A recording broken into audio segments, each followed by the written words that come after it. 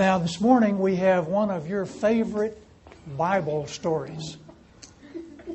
And we'll get to that in just a moment. But first I want to introduce the story. And then I want to ask if anyone can guess what the story is, what the story is about. It seems that one day as Jesus was doing his teaching and his healing and all of his ministry, that a Jewish lawyer came to him and asked him a question. Now, a Jewish lawyer, we understand, would have been a Pharisee. They were guys who understood the Old Testament law. They were teachers of the Old Testament law.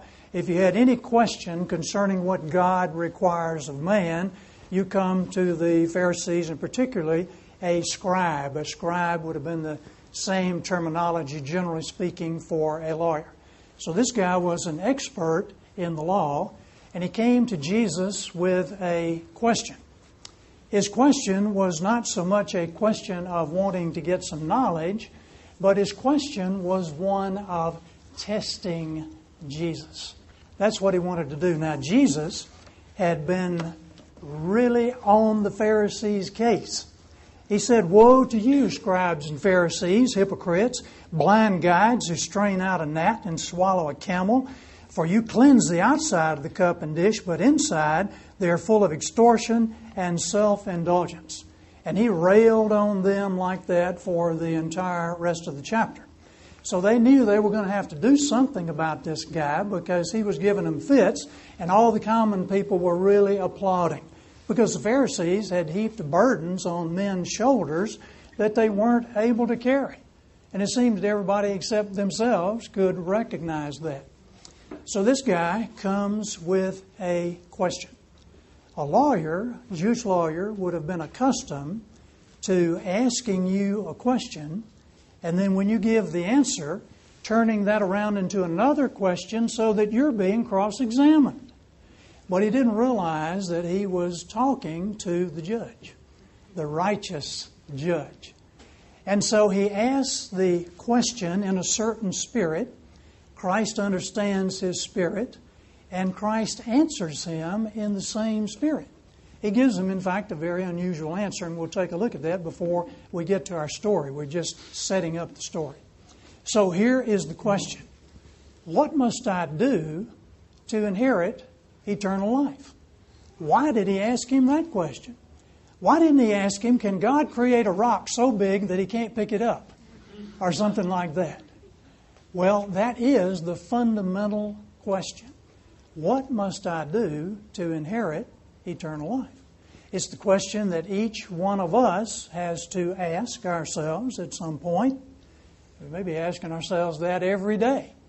But if I'm mistaken in that answer, it could be an eternal mistake because we never know the moment at which we're stepping off this planet.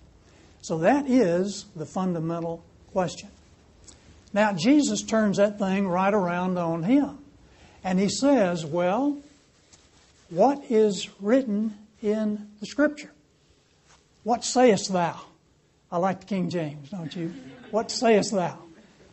And so this guy's pretty sharp, and he knew the right answer, and he gave the right answer. And he said, love the Lord your God with all your heart, soul, mind, and strength, and love your neighbor as yourself. And Jesus said, you know what? You got it right. Do this and live. Now think about that for a moment. Because here we have the law says, do right and live. In other words, if you obey the law, you've got it. Eternal life, that's what they're talking about. Now, is Jesus teaching a works salvation? Theoretically, it could be, except for one thing. James 2:10. Whoever keeps the whole law, but stumbles in one point, is guilty of all. So if you could live a perfect life, that would be a good thing, and I suppose God would let you in, but we're born with a sin nature. And that means that all have sinned and come short of the glory of God, and the lawyer did not understand that. So Jesus wants to help him understand what his problem is. Do you remember the rich young ruler? What was his problem? Oh, I've done all that. He thought he had kept the law. 90%, maybe 85%, slip up a few times. God's going to overlook that. No, it's got to be absolute holiness if you're going to come into the presence of God in heaven. Now, we know something else because we have the completed New Testament. We know about something called grace. We've called the power and motivation to do God's will. And grace says, live and do right. In other words, if you have the Holy Spirit, if you have real life, and the Holy Spirit is living in you, then you have the power and ability to keep the law. The law is a good thing. We're not against the law. Paul says the law is good. The law points us to Christ because when we see the law, we see we can't keep the law, and we need somebody to do it for us. Christ kept the law, died for our sin of not keeping the law, and then, as we've said many times, was able to transfer His righteous standing before the law over to us. So it's as if we have kept the law in terms of our justification before God. But in everyday sanctification, I am seeking to do right. I'm not just saying, hey, I'm forgiven of my sin. I can do anything. I can live in the way I want to live. No, we got a lot of things in the New Testament that tell us something different from that. We just saw in 1 Peter, be holy, for I am holy. That is the goal. That's the goal of the Christian life. It's to be done with sin and to be moving toward the image of Christ, which is just another word for holiness. So Jesus is answering him along the same lines that he is thinking. And then the lawyer decides to turn that thing around again. And he's thinking in his mind, I believe he's thinking, well, that's pretty clear on God. You can't get out of that. Love the Lord your God with all your heart, soul, mind, and strength. I mean, who has ever done that for 10 minutes running? That's pretty hard to do when you think of it. But you couldn't, no wiggle room there. You couldn't change that. But let's go to the neighbor category. Because I believe this guy is thinking that there are a lot of people in the non-neighbor category. And if we can just get our definitions right, isn't that what lawyers like to do? Get the definitions right, and whoever defines best wins.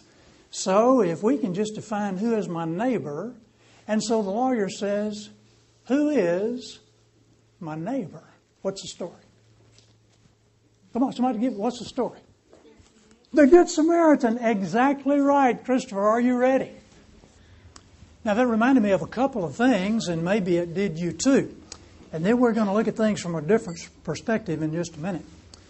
But when Jesus was questioning him about the law, he actually asked him, how do you read it? You see, there'd be two ways to read the law. If you read the letter of the law, you can learn about the justice of God. God's justice is perfect. God's going to settle all His accounts. He may not settle them on Sunday afternoon, June the 8th, but He will settle all His accounts. Some He will settle in eternity. He is the righteous judge. His justice is perfect. But if you don't get past the letter of the law, you never get to the spirit of the law. Now, if you can read the law and you see the spirit of the law, then you can learn about the compassion, the goodness, the mercy of God, and you know a lot more about God's character. So the Pharisee only could understand the letter of the law. And here it is right here. Do right and live. But you got to do right every time a bullseye. And that would be impossible. And Jesus can't get the guy. He is offering this information so that the man can see, yes, I'm a sinner. I need a Savior. But you see, if he had answered in a truthful way, he would have committed himself. Now, let's think a minute about what John tells us in 1 John 3. Whoso hath this world's goods, and seeth his brother in need, and shutteth up his bowels of compassion from him, how dwelleth the love of God in him? My little children, let us not love in word, but in tongue, and in deed, and in truth. And much of the epistles of the New Testament define love and what that's supposed to look like. Love is patient, love is kind, it doesn't envy, it doesn't boast, it isn't proud, all those things. And then there are different situations that would show us how to love people just like this situation. Now, do you think that the priest and the Levite had no excuse? See, we look at those guys and we say, those hard-hearted, and I can't believe they did like that. Pass that guy up right on the road. Have you ever had, well, you probably have this every day, but one of those conversations with yourself? Somebody's talking to you, and there's nobody there, but somebody's obviously talking to you. It's yourself talking to you. And I'm guessing that the priest's self began talking with him. And here's what I think he probably said. Man, you have had a rough month in the temple. All those sacrifices, you are about worn to a frazzle, and now you're looking forward to getting home, kicking your feet up, and having a week's rest. That is going to be nice. And the priest says back to himself, yeah, those people, I can't believe those people. They didn't sin so much, I wouldn't have to offer so many sacrifices. And this wouldn't be such a difficult job. And self said, yeah, your wife is going to be waiting for you, and the children going to be standing up on the roof there, watching for Dad coming down the road. And remember, it'd be wise to get off this road before sundown, because bad enough things happen around here in the daytime. And he's thinking on, and this conversation goes on there, and he's thinking, yeah, I probably need to get on home. Oh, what's that? A dead body. Oh, it moved. Oh, no. I can take the blood of bulls and goats, but I can't stand human tragedy, a mangled body. I don't want to get involved with this. And besides that, those Levites took that EMT training while I was taking animal husbandry over here so I could take care of all the sacrifices. And if I'm not mistaken, that Levite ought to be coming down this way pretty soon now, because he got off the same shift that I did. So he's got the EMT training. We'll let that guy take care of what's coming here. And then he said to himself, you're right. And I can't even lift that guy, because if I get my priest suit messed up, then they won't even let me come in the temple. I'll be defiled. Now, he was right about that. Leviticus 21:1. And the Lord said to Moses, speak unto the priests, the son of Aaron, and say to them, there shall none be defiled for the dead among his people. And later on, with the exception of next of kin. So you see, these guys had some excuses. And itself said to him, yeah, if you're found on the scene with a guy that's dead, you're going to be accused of attempted murder. And you will certainly be accused of assault and battery, and maybe even grand larceny. So you better get on out of here. It'd be better to have one guy dead than two guys dead. And especially if one is a preacher from down at the church, it can help so many people. Do you see the line of reasoning? Now, when we commit a sin of omission, what kind of reasoning do we do? Well, I hope we don't do the same kind. We're laughing, but the devil's laughing too. but all the lame duck excuses that Christians have and the way they're going to make it good. Yeah, when I get home to Jericho, I'm going to write a letter to the mayor and tell him we need some protection out here. We need some armed highway patrolmen out on the road here. Now, that was probably true because that road from Jerusalem to Jericho was known as the Bloody Way. And when it said he went down from Jerusalem to Jericho, he starts in Jerusalem, and over 18 miles it descends in altitude 3,200 feet. So he is going down, and it's a desert, desolate, rocky country, perfect place for the thieves to jump out on you.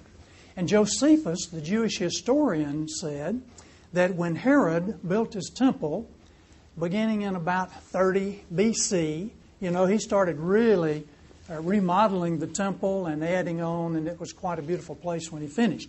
In John 2, the Jews said it took him 46 years to build the temple. But Josephus said when he finished the construction, he turned loose a lot of guys, as many as 40,000. Sometimes Josephus exaggerates things a little bit, but there's a lot of workmen working on that temple, and he let those guys go, so that meant they didn't have any employment.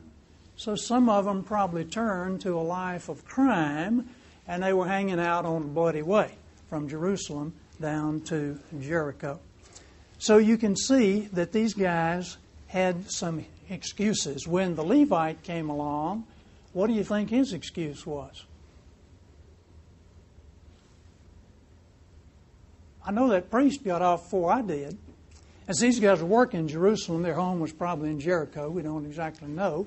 But we're guessing that he came along in the parable not too long after the priest, and he probably knows the priest came by, and he's thinking, now the priest, he knows the law, he follows the law, he's going to do right, and he didn't want to be defiled by some dead body. I don't know if the guy was unconscious or just what he was, but he's thinking, hey, I defer to the priest. If the priest didn't touch him, I'm not going to touch him either. What I'll do is just offer a prayer, and then I'll give him a tract here, and in case he gets conscious again, he'll have some good news to read. And just lay that on his chest. Oh, don't get blood on the tract there. And so he's on down the road too. Now, we look at these guys and we think, hey, these guys are terrible. But yet many times we're thinking along the same way. Because there are many opportunities for good out there. And we don't want to do it the way the Pharisees do it. Toot a little silver trumpet and all the people gather around, and then they give their alms to the poor right downtown where everybody can see and give them credit for it. We do a lot of good things for a lot of people. So we want to keep that up, but make sure we do it with a heart attitude. Notice these guys, with the Good Samaritan, when he got there, he didn't say, I wonder if there's anything in the Torah about this predicament. I wonder if this guy holds to the Nicene Creed and the London Confession. I wonder if he's Calvinistic or Arminian. I better ask him before I do anything for him here. Or if he's Catholic or Protestant or whatever. I wonder if he goes to church. If he does, I better contact his church. Now, maybe the government will help him. Or maybe let me get my cell phone. I'll call Pacific Garden Mission. We'll get this guy unshackled. He didn't ask any of that kind of stuff. He just went to work helping the man because his heart was right. Now, here's what I want to do. That was a pretty quick shot. We didn't really know what was coming. But I want to run through it one more time. And I want to ask you this question. What do you see, what do you think from the perspective of the traveler, the guy who got beaten up? Now, most of the time we're looking at the main lesson of the story here. And, of course, the main lesson is obviously that if you try to keep the law, you're not going to have eternal life. And you've got to love the Lord your God, got to love your neighbor. And then the climax of the lesson, who is your neighbor? Because you remember at the end, Jesus asked the guy, after he told the little story, he asked the guy, and who was neighbor to the man? And what did he have to say? Well, the Samaritan. Now, when those first two guys came down the road, everybody in the crowd listening to the story, they would have been wondering, who is going to be the hero? Who is coming next down the road after the priest and Levite? And I'm sure they thought it was going to be, a Jewish layman to really put those religious guys in their place. But then Jesus threw them a curveball, and it's this Samaritan. You know about the Jews and the Samaritans. In 722 BC, the Assyrians captured Israel, the northern tribes, and they took some of the people back to Assyria, and they took some Assyrians and brought them down there, and they intermarried, and you're not going to be attacking your mother-in-law in Syria. It's going to be one big happy family. So they were pretty smart in that. But the true Jews down in Judah, the purebreds, they didn't like the Samaritans. So when Jesus makes the hero of the story a Samaritan, they're just all, oh man, I can't believe it. A Samaritan? And yet that's what Jesus wants to tell us. That it doesn't matter about nationality and all these things. What matters is what's in your heart. Do you have Christ in your heart? I don't know exactly what the religion of this Samaritan was, but he was the guy that Christ used to give the illustration. Now, we have Christ in our hearts. Hopefully we have Christ in our hearts. We ought to be bubbling over with desire to help people. And I know that we are. But you got to have that right attitude. Now, this time, be watching and let's think, what about the traveler? What could we learn from the traveler? Here we go. Okay, now, if you were the traveler, just in a couple of minutes we have left here, what could we learn from the perspective of the traveler? Yes, Jan. Okay. Think he was happy? This guy was on his last leg out there. I mean, he was glad to see somebody coming along. What else? Yes, Susan.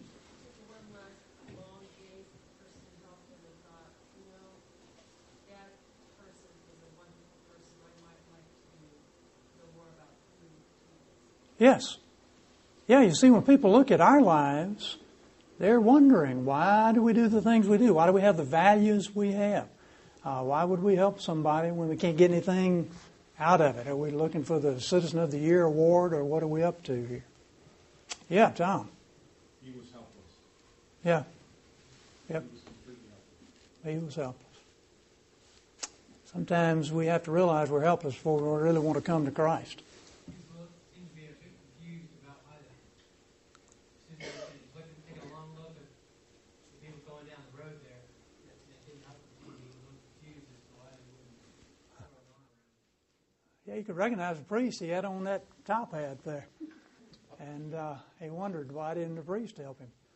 He looked surprised when someone actually helped him, because two had already passed by.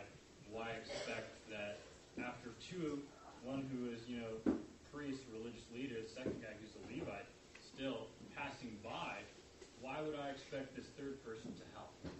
Yep. Probably given up hope by that time.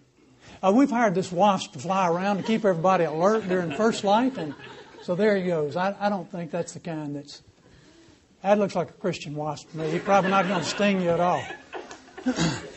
Now, here's one thing I was thinking.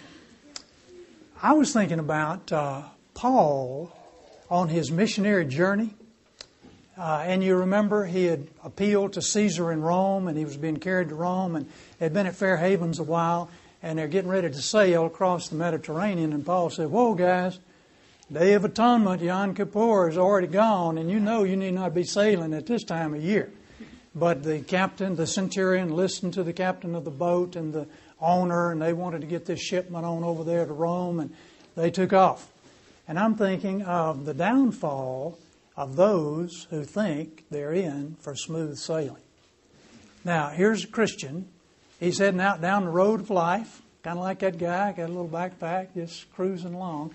But is there anything in the Scripture that tells us that there may be trouble out there waiting for us? Now, we're not looking for trouble. Don't get that idea. But is there anything in the Scripture that tells us we need to be wary? Ephesians chapter 6. The full armor of God. Exactly right. That was one of the things that I was thinking for that guy going down to Jericho. Be armed to the hilt. Have yourself a sword, a dagger, and a machine gun right there in you. And yeah, Susan.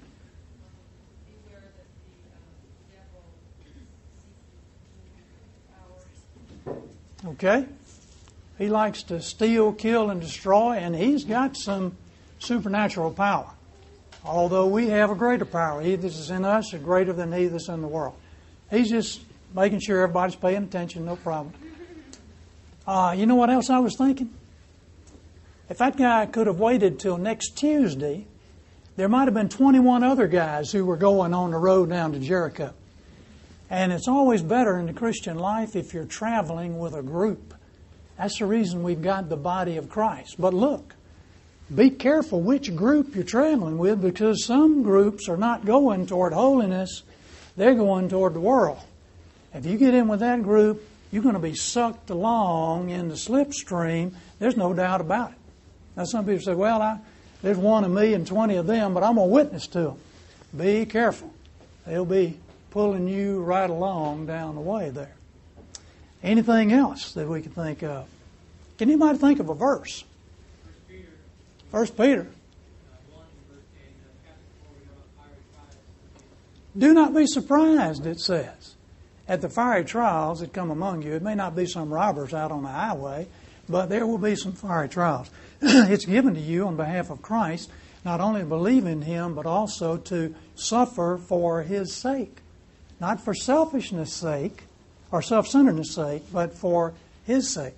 Many are the afflictions of the righteous, yet the Lord delivers them out of them all. Tony.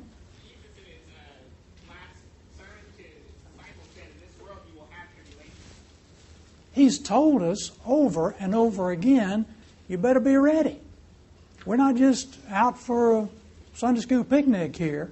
There are dangers on the road, and we want to be prepared. And we want to travel as a group, and we want to be armed to the hilt. Because when the attack comes, we don't want to get sucked in like some people and fall away from the direction we knew we needed to go. Now, anybody that has the real thing, that really has life in Christ, is not going to be falling away. Because we saw in our catechism that they were nominated before the foundation of the earth. So we're not going to be losing out like that, but you certainly can be influenced in a wrong way and prove that your faith fizzles at the finish. It was faulty from the first. Christopher. James 4:13, come now you who say, today or tomorrow we will go to such and such a town and spend a year there and trade and make a profit, yet you do not know what tomorrow will bring. Just don't know what tomorrow will bring, but we know how to get ready for it. We get ready with the Scriptures. We want to be strong in the Scriptures, and we want to be strong in prayer. And Tuesday night, would you believe, North Group, South Group, we've had a little time of trying to figure things out on that, but we want to get into the Scriptures, and we want to get into prayer. Be the regular discipleship, 5:30, young people. Then 7 o'clock, give everybody plenty of time. We're in the summertime now. 7 o'clock right here. And also, I am pretty sure it'll be meeting right at the Clarks, too. The South Group at the Clarks, North Group at the right here at the church. If you don't like the group you're in, if you've got plenty of gas, you can drive down to another group. Okay, it's old Good Sam, the Good Samaritan. Think, before Tim leads us in our final prayer, think about who is a person that you've known in your life who is the best Good Samaritan that you ever knew. Tim, will you pray for us? Heavenly Father, we are thankful, dear Lord, that you give us your truth. And it's clear to see how you impact our lives with truth. Dear Lord, you made it clear that these things are everyday items that we come in contact with. And we're thankful, dear Lord, that you are not a God who is so far above us in communication that you don't get involved with our every decision. You're a God who loves the details of life, the walking in the path, the going to the store, the talking to the person next to you. Dear Lord, we are thankful that you have given us these kinds of opportunities to witness, to reach out to others, to be a hearing person, to be a listening person, to be a person who has a word of truth at the right time. And dear Lord, give us the clarity to hear what you would have us to say, not what comes from sometimes our heart. Dear Lord, also we ask that for those opportunities, that you would show us that boldness, dear Lord, comes from the Spirit, and that we can be bold in Christ at every minute. Thank you, dear Lord, for the truths that you give us, and we just pray for the upcoming lesson in church, that it would be an opportunity for us to impact us again in a mighty way. In Jesus' name, amen. Amen. Now, when Jesus teaches you a lesson, when you get a lesson from Scripture, what comes next? I know this boys, students know. A test, right? A test. So be looking for your Good Samaritan test this week. You're dismissed.